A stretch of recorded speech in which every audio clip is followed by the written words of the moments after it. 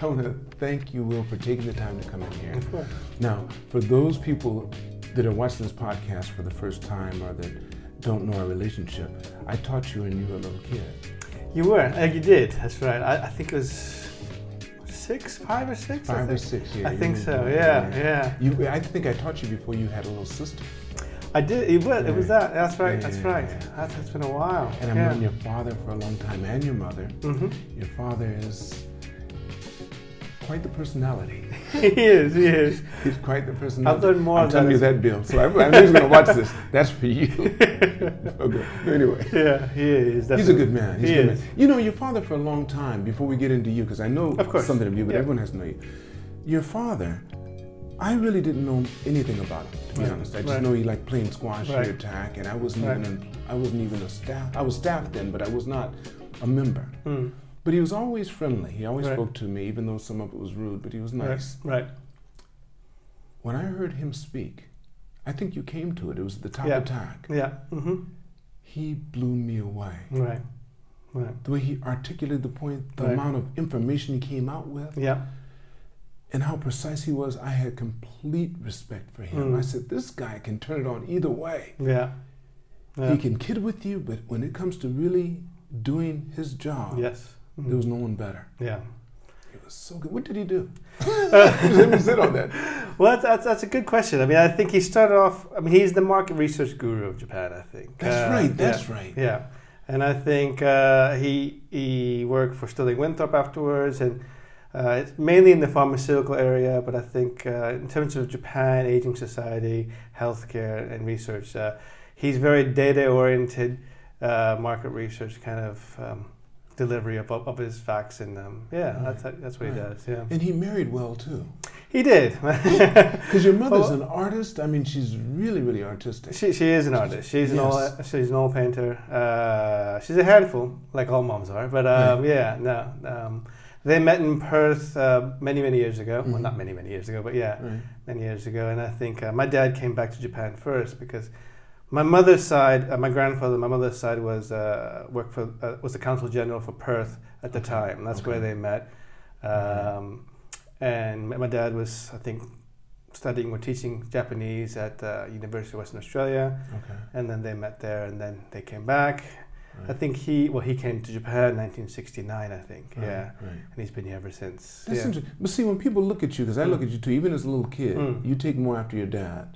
More recently, Because people cannot tell that you have Asian blood if they don't really understand That's true. They wouldn't know. Yeah, and I think I used to look more Asian. You did. Younger. As a little kid. But then, boom, boom, boom, you started looking more like your dad. Yeah. Poor son.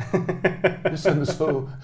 And he named you, he gave you the same name too. Well, I'm actually William Hall, like the 5th or 6th or something. Oh, so they couldn't really, his family's not really creative. No, well, I'm not very creative at all in that sense. My grandfather told me, you've got to keep trying until you have a son and make sure you name him William. But he had you were the first child. I was. So I have a son. Right. So his name is Sky, but it's William Sky Kawabata Hall, yeah. So, but your father gave you his full name? So you're not... Well, I have two middle names because I think William Hall is a very kind of common name in Australia. So William David Yoshihiro Hall. And then I have a Kawabata. Yoshihiro is your mother's maiden name? Yoshihiro is my Japanese first name. Okay. Maiden name is Kawabata. So, Kawabata. Yeah. Okay. So I was definitely I had the longest name at my high school. Kind of. You used all of that. Well, except for Kawabata. Kawabata. You didn't use your mother's maiden name. But my full name was William David Yoshihiro Hall. Because she took her husband's name. She did. And that wasn't easy at that time. That wasn't easy at that time, I guess. Yeah, that's true. Yeah. Yeah. Wow. And she made that leap. She did. Yeah. Yeah. That's something, yeah. I'm giving you I'm just teasing you, Bill. That's all right. I'm teasing your father. Let's tease him more. Let's tease him more. No one teases him enough. So where were you born? Tell me where you were born. I was born in Tokyo, Japan. I was raised, I guess, initially in like Tomigaya, Shibuyaku area. So, Tokyo city boy, I guess. Right, you are. Yeah. And grew up in kind of Shibuya and Hiro area. You only went to international schools, or did you ever go to I only went to international school. They threw me in at age 2 at ASIJ. ASIJ, right. Yeah.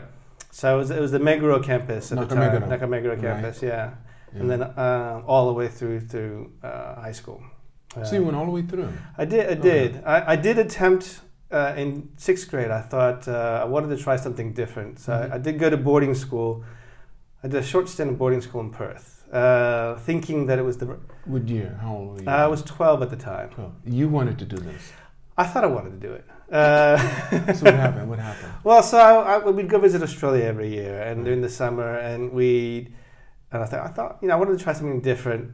But so there was a boarding school. I was into sports, and it was big field, and I was like, Dad, Mom, I want to try boarding school. It seemed like a great idea, but I was too much of a chicken to go by myself. So I dragged one of my friends with me. Okay. But it was all boys in the country. Sir, yes, sir. Got to make your bed a certain way. Uniform, school wear. Great experience. I mean, all 2 days. Right? Yeah, it was literally about 3 months, maybe. I was like, I called home crying, saying, I got to go home. And they're like, "Will we pay for your tuition?" I was like, no. So I attempted that, but it was a great experience, and in that sense as well, because I was raised in a bubble. I think in the international school, I was very lucky to be the way I've been raised, and then going out in the country. That's where I really I've always dealt with not racism, but I think I'm growing up in Japan in the 80s, being half. That's but you're surrounded by half people, so that's fine. And I shouldn't even talk about racism with you, but I think, but I think it's. When I went to Australia, to the countryside, it was a completely Caucasian group of people. Okay. And they could really tell? Well, they could. I mean, they'd pick on the more Asians. And it was. I mean, that was in the 80s too. So, but I think I knew how to maneuver, had all the best music. So you knew how to kind of gain the respect of, I'd kind of trade my music to the tough guys in to make sure I'm protected. But I was street smart that way from a young age. So, but I saw that face to face where teachers and everything. So that 3 or 4 months was a great experience, and I've always kind of looked back on that too. Yeah. Glad you got out of it. Yeah, I'm glad I got out of it. I would have forgotten my Japanese. I think I wouldn't. Okay. I think that was a stupid idea to go in the first place, because I would have just been. But how were you? Because ASIJ is noted for teaching Japanese. Yeah. Your father was doing. I mean, who was doing it? Your mother? How were you learning the Japanese? Well, I think through school. I mean, I think. Really? I mean, ASIJ's Japanese is probably not at the level. Yeah, I mean, I think there's probably it's probably better now. But I think one of my complexes, I think, is I speak native Japanese, but I think it got better when I started working here in Japan, because I think they don't teach you keigo, they don't teach you, and so. It's rough, the Japanese, but I think the Japanese got better as I kind of came back to Japan afterwards as well. Started working in Japan. So when you left ASIJ, what were the studies that you were most interested in? Well, what I did was I wanted to go to school in the States. So in junior year, we kind of not backpack, but I think did college hopping around the U.S., East Coast, West Coast. Even to the south, like Nashville. I looked at Vanderbilt, to Emory, to everywhere. Then stumbled into Santa Barbara, and I was like, I think that this is it. And so it was on the beach. It was kind of a party school, but they claim they have a pretty good education there. So I was still trying to figure out what I wanted to do, but I loved movies and film and content. So I thought that's what I wanted to do, but I didn't want to do film studies as a major, because I didn't want to take the risk of just taking a film studies major. So I studied business economics, yeah. Okay. Yeah, and I took as many film courses as possible in Santa Barbara, yeah.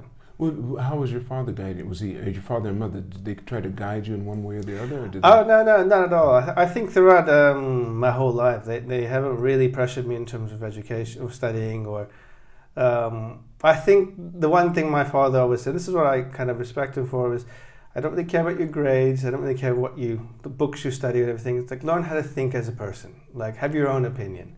Everything else you can kind of figure out. I think they read the same books at Harvard or Yale or anything else, and there's different teachers. But learn how to think for yourself and mingle, kind of thing, and get to know people. So that was it. Kind of. I think I mingled a bit too much my sophomore year in college, where my grades started to drop down. Then just make sure you graduate, kind of thing. But yeah, he was that way. That's how he was. Basically he was pretty casual that way. Yeah. And I think that he was the same way with my sister as well. And my sister had like straight A's, so that was. It's a girl-boy thing, though.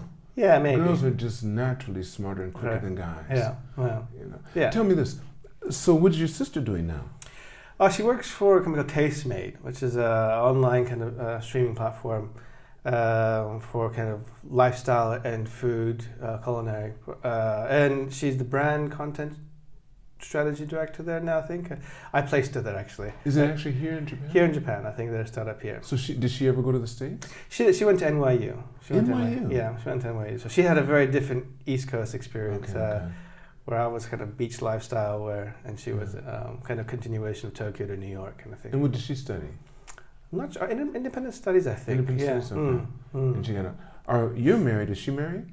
Well, I'm separated. Okay. Yeah, but I'm married, and so we're kind of. I have my son is. I have a 8-year-old son, and it's basically with me 80% of the time. Okay, but he's with his mother some of the time. Yeah, so a couple of days a week over at my mother's place. So we've been separated about 6-7 years now. But it's amicable. It's amicable. So That's we'll be coming to TAC tomorrow for breakfast together. Oh, really? We're I think throughout the pandemic, I think it was probably better this time around. I think that we're already separated. Yeah, because that would have made you for sure go crazy. Exactly. Yeah. Is she Japanese, by any chance? She's Japanese, yes. Okay. Mm-hmm. Is your sister married? She is. She has 3 kids too. Yeah. So you've been an uncle for a while. I've been an uncle the same. My son and her son is the same age, so they're best friends and cousins. So that's neat. So it's cool. Yeah. And she lives. All of you live in Tokyo? Yes. Yeah. Oh, that's good. Yeah. So what is it? That smacks of great parenting. I think, because as a parent, I think that's one of our dreams, that our kids want to be close to you. Right.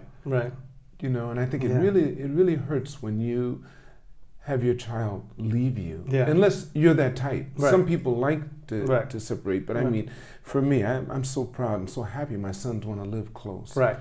That makes me feel really good. Yeah. No, we were a close, tight family. Yeah, we're a tight family. Yeah. So so you think with growing up in Japan, you felt like it was a bubble in a way, looking out the outside. What do you mean when you say a bubble? How do you? Well, I think. I was raised with bilingual, bicultural, half Japanese, half somebody, or expats from overseas, and people come and go 30% of your class leave every year.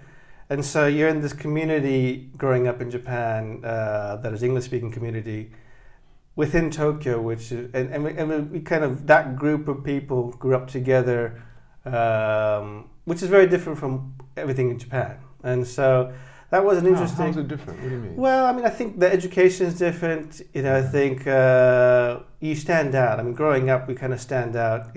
Every time we come home on the train, back in the day, I think, and we'd be pretty noisy and everything too. So and you had SIJ backpacks. And everybody knew you weren't going to Japanese school. But someone will always say every day there'll be something that someone will kind of start talking some smack about to us or start picking really? up. Yeah, every day. Like what? Give me something. Well, that will be loud. So there'll be. Of course. Yeah, we'll be loud. So they'll be like, they'll tell us, "Shut up, Gaikokujin," or.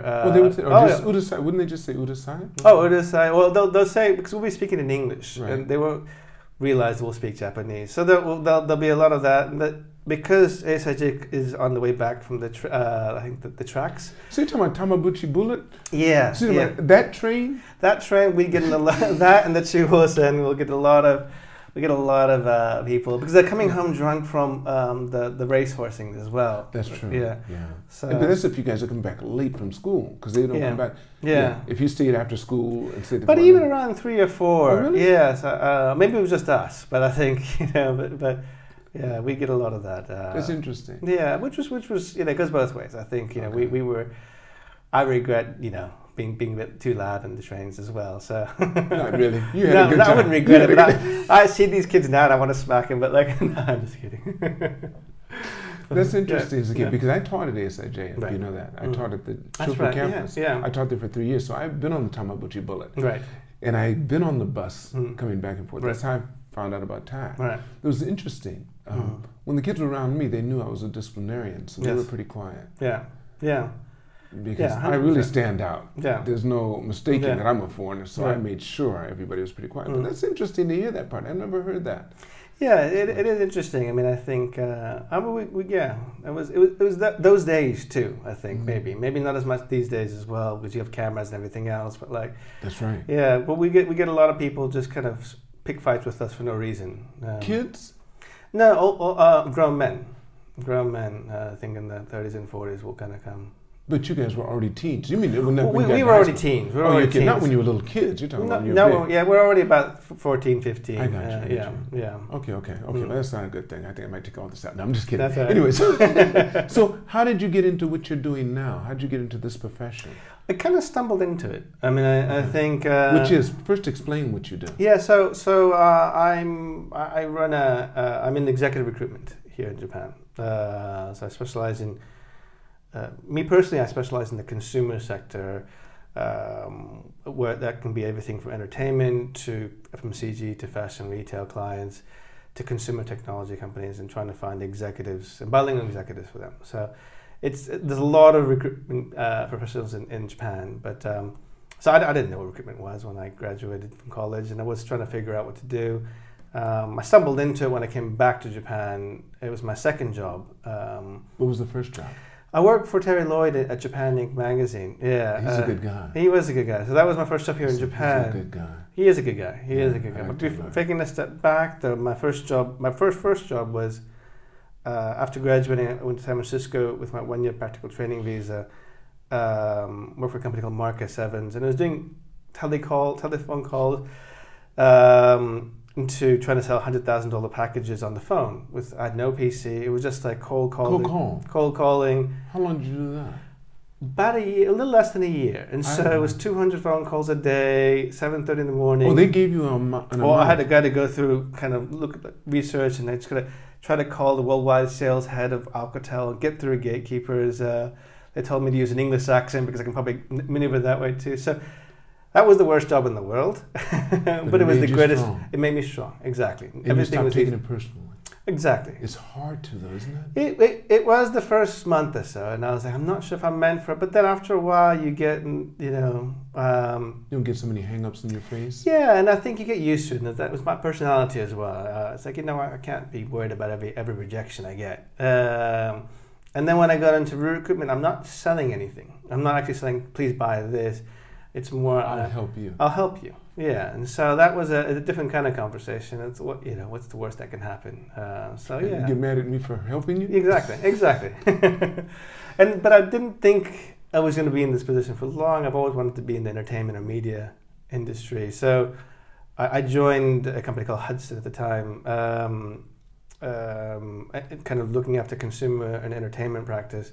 Thinking I'll probably be here for a year and then I'll probably go into like a Disney or Warner Brothers at the time because they weren't hiring entry-level candidates at the time. Okay. But then I realized I love the job, so it's I love it. You do? I do, yeah. What about it that really? Well, tell me this first. When did it start to hit you that I like this? Well, I'd say the first 3 to 6 months. It just came natural. It was meeting people, it was talking like this to people. And I didn't think of them as candidates or clients, but just people. And then I get to talk to people every day, and help them. And then it's quite a good living as well. So then, before I knew it, I started really liking the job and be able to look from the outside in to each company, how it's structured and everything else. So then I realized I'd rather be on the outside, looking in and helping craft organizational development for companies and people. And working on multiple different types of searches that kind of made me excited about it. Yeah. So then you started your own. You were working for someone else though. Yeah. So I started at Hudson, and then I went to a small boutique called Robert Leonard Consulting for 4 years, and then 5 years there. and I was running Orlando Consulting for the last 3 of those years, and then, but I was still. How did that happen? How did you end up running that? Well, I think that the president at the time, she, for family reasons, moved back to Germany, and she wanted someone to take over the business, and she wanted to kind of let go of her business. So I kind of stepped up. I thought it'd be a good experience at the age of 28. But it was great. It was 28 to 31, I think. But I wanted to get more. I want to be a sponge and take more and get more experience at that age. And so I was lucky enough to be kind of approached by Talent 2, which was an Australian-based executive recruitment firm, to run that for 5 years.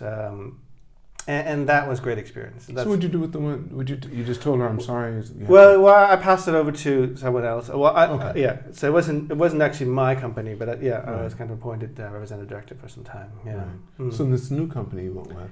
Yeah, I went with Talent 2 for now it's called Allegis Group. It was acquired by an American company, but I joined to kind of grow the consumer practice and other practices. Mm-hmm.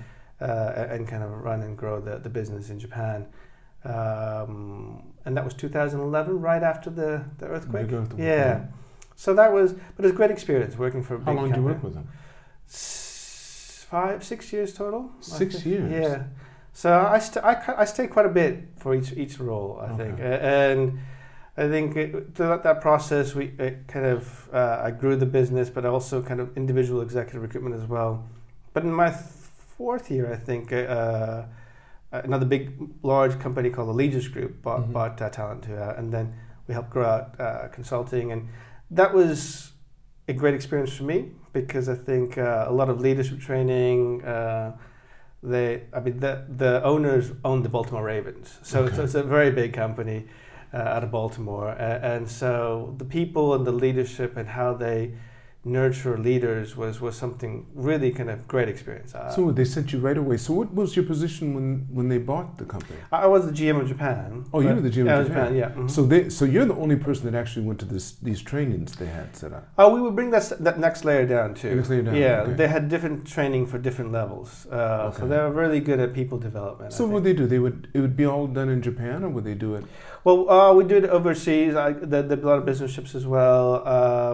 But I think there was one training session that I'll never forget, I think, and they have a counselor in as part of the team as well, and so who I think is the counselor for the Baltimore Ravens as well. And so what they do is when they acquired Talent 2, we had 8 leaders, and my first meeting was 3 expats, a new kind of GM of APAC, North Asia head, and the CFO were from Allegis Group, and everyone else were kind of Talent 2, Singapore, Australia, Japan, China, and there was 8 of us, and all men. Oh no, it was a balance. It was women and men. Yeah, women and men. Yeah. Okay. But and were you all about the same age? We were all about the same. I was the youngest, I think. So you were like in your early 30s? I was 33 or 4. Right, yeah. Everybody was in their 40s maybe or so. They're probably early 40s. 40s. Yeah. But what was interesting with that session was they were like, we don't have time to get to know each other as much. So what they had this session where I'm going to tell you all my deepest, darkest secrets, and we'll go one at a time. And it's kind of like what we're doing now, talking about their life and being vulnerable. But I mean, really being vulnerable. Really being vulnerable. Wait, so you had a facilitator. That's the person who you called what? It was kind of the counselor of the company. Was this male or female? It's male. And so he was like the facilitator. So facilitator. He ran it. He told you how this is going to work. And it was called the hot seat. Well, how much time? Wait, how long did this program? They would fly you in. Everybody was flown in. Yeah. To where? Well, that trip was Hong Kong. Okay, so everyone went to Hong Kong. You were in a hotel, right? We're in our office in Hong Kong. Yeah. In your office in Hong Kong. Like a boardroom meeting. Yeah. And you're supposed to do this. How long was this session going to take? It was. I think each of us spent about 20 minutes. No, it's only one session. You guys only do this once. One session where we go around the table where each one of us spoke about. But I thought it was a training of some sort. Well, that's training as well. But I think what they did was we want to open up and get to know about each other. Okay, but how long did the whole training take? I'm curious. The reason why I'm curious, because I've done things like this. Right. Usually it would take a week, or they might have a 2-week session. Right. How long was this session? Well, I think that itself was more get to know you, and so the training itself was probably about that we'd have different sessions for like a week or so at a time, or 3 or 4 days at a time. Yeah. Okay, now get into it. Now you get to know you. Everyone's sitting down. Well, everyone's sitting down, and I think the CEO kicked it off really well. I mean, he would talk about his life, and then he'd be very open about his vulnerabilities, like what scares me, what's this, and literally about 6 out of the 8 people were in tears because we'd ask questions. And I didn't cry, but like I think it's not that it's bad or good to cry, but I think that really kind of opened my eyes on being vulnerable and being open about what you're scared about, and that. But it works because after that 2-hour session, you're not afraid about like what people think of you. They know everything about you that no one else knows. That's right. So that was an interesting. I've never had that experience before. How long do you have to sit in that hot seat? As long as you like. Oh, really? So there was no time limit? No. You just had to get it out? Yeah. I mean, if you don't have to talk too much. It's all up to you, which was very interesting. And then afterwards, we'd all go out for drinks and we'd be best friends by then. So that was a very interesting kind of... That's one of your favorite? That kind of stuck with me. And that stuck with me. I think I was, up until then, I was more... guarded or superficial. Well, you had your facade. I had my facade, and I had to make sure that, like, as a leader, I can't look weak. But I think it's more powerful to be kind of vulnerable at times, and so that was one lesson that I remember very clearly from that time. Yeah. So how many years has it been since you had that? So you're 38. That's a good question. That's about 8 years. 8 years now. Yeah, and there was a couple of sessions then at that time. But were any of them as intense as that? When there was new people and the king grew, they do the same thing. Yeah, they did the same thing. But so then, how would you react to that? Because now yours is scripted, basically. Well, I guess so. Yeah, I mean, I think it was less of, but it was good to witness the second time around too. Yeah. But the time you went in, for everyone, it was the first time. Well, the leaders have done it before, obviously. From the the expats that have come over, that's kind of an allegiance, the company thing, to be able to open up like that. I thought they just bought these. Okay. Well, they're the acquiring company. Right. So the 3 expats. Oh, I see. Okay, so the people that already belong to their company. Yeah, so they're used to that across. Yeah. Oh, that's interesting. It was interesting. Like I said, I've been through those kind of trainings, and they're always very interesting. It is very interesting. And insightful. Yes. All right, so tell me after that, then what happened from there when you decided to leave them? Well, I think, so the focus was for me to step away from day-to-day personal executive recruitment and just grow the company. And I think that was great from learning and everything for a couple of years, but I missed the game. I missed the craft of executive search myself. You weren't doing it. They wouldn't let me. You weren't talking to anyone. Well, I was still talking to them, bringing clients in, but I think I couldn't physically help as much. You had to hand them off. I had to hand them off, and that was okay for a period of time. But then I missed the game of executive recruitment. So, and then at the time I had an outside investor that was it's around the time where I separated with my wife, and I wanted to do something on my own as well. And so a good friend of mine said, well, I'll put in some money and why don't you start your own executive search firm? And he just be a silent partner? A silent partner. And he helps out. He still to this day helps out on kind of the back office finance and operational side. And it was a significant amount of money too. It's like, if I'm going to build it, I don't want to be just myself and then eventually grow 2 or 3 people. I'd like to build a company, and I think the direction my company was going was more contracting versus we were more executive search. It's kind of a field of dreams analogy. If I build it, I thought my people will come. And so I decided, me and my kind of business partner at the time, who was my kind of number 2 at Talent 2, we decided we wanted to make this move. We didn't know how to do this because I was the boss of Japan, and so so I went to my boss and we were honest to him and said, look, I think it's time that I step away and I want to start my own firm, and got his blessing. And And then I honored the 1 year kind of non-compete clause and everything. What did you do during that 1 year? Well, we built it. We built the... just the idea. Well, we built so I left in April, and then I think word had got out, so he kind of knew that I was leaving, and my Arlo Brown, who's my co-founder of Evandro Group, my current company, so we got a blessing for both of us to leave. And so we kind of took the next 6-9 months to build the company up, get an office, staffing, and everything kind of set up, and we went out there to start hustling and getting our accounts and everything else. But you said you respect the 1 year, so you waited for a year. Yeah, waited for. I guess the clause was 6 months. 6 months okay. Sorry, it was 6 months, but it was February 25th is when I left, 2016, and then we had 9 people join us in January of 2022. 2017. That's right. Yeah.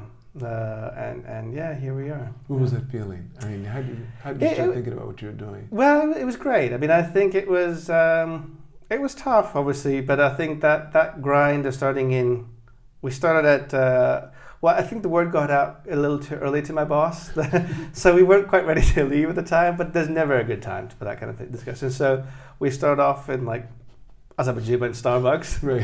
And Starbucks became a bit too expensive every day.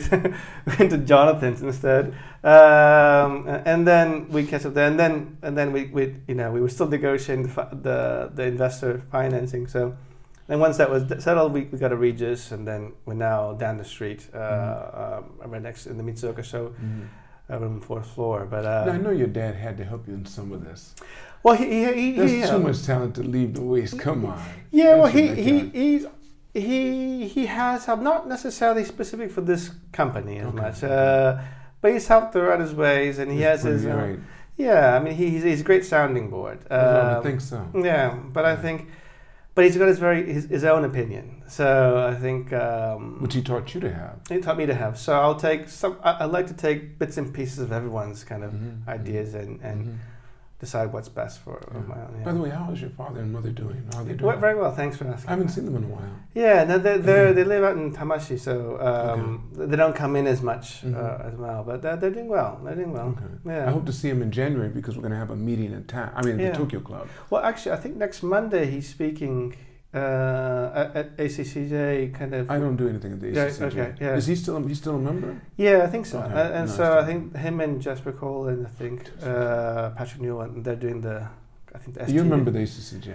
I took a little break this year because there was no event, so I haven't really been part of it the last couple of years. Yeah, it's a great organization. Yeah, it is. Yeah, it is. A lot of good connections. Yeah. So what do you see for the future? I mean, first of all, how has COVID affected you?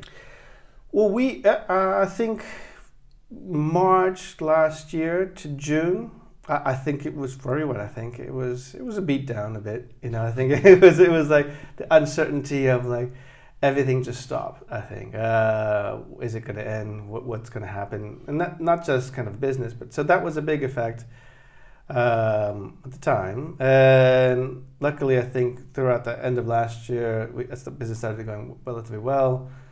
And this year has been kind of again, luckily it's been very good for us this year. Yeah. Were you able to maintain all of your staff, or did you have to? We maintained all of our consultants. We had to let go of a couple of contractors, but I think.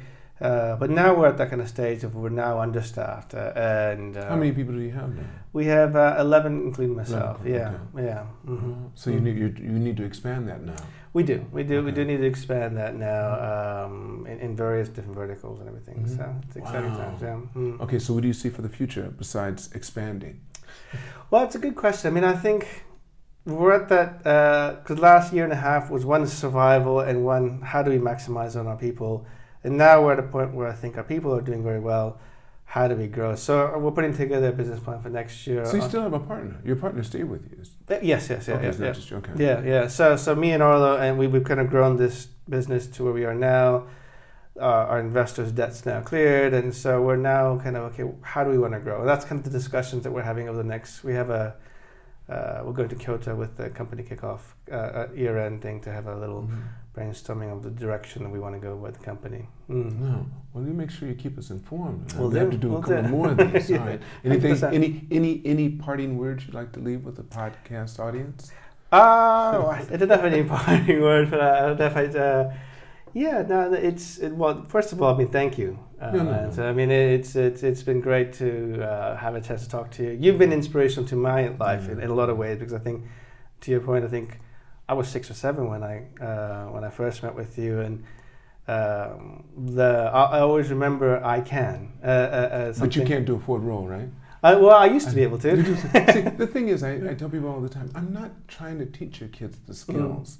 If they learn the philosophy, the skills will be there forever. 100%. If they really want them. Yeah, exactly. And so that philosophy really has stuck with me. So that I really appreciate. And I think the fact that we get to talk about this now, 40 years later, I cannot. Yeah. If we ever would have thought that, when I was taking this little boy through and I'm spotting him in the back hands, then he'd be a full-grown man with kids of his own, a son of his own. Yeah. Are you going to have more kids, you think? I'm sure that's the wrong question. No, that's all right. That's okay. I'm not sure. I haven't really thought that. But no, one's enough for now. Yeah. It's a handful. Well, I want to thank you. No, thank you. Thank you so much. Thank you very much. Yeah. All of you watching this podcast, remember to press like, subscribe, and never forget, it's all unknown. Keep reaching for the stars, and you're too blessed to be stressed.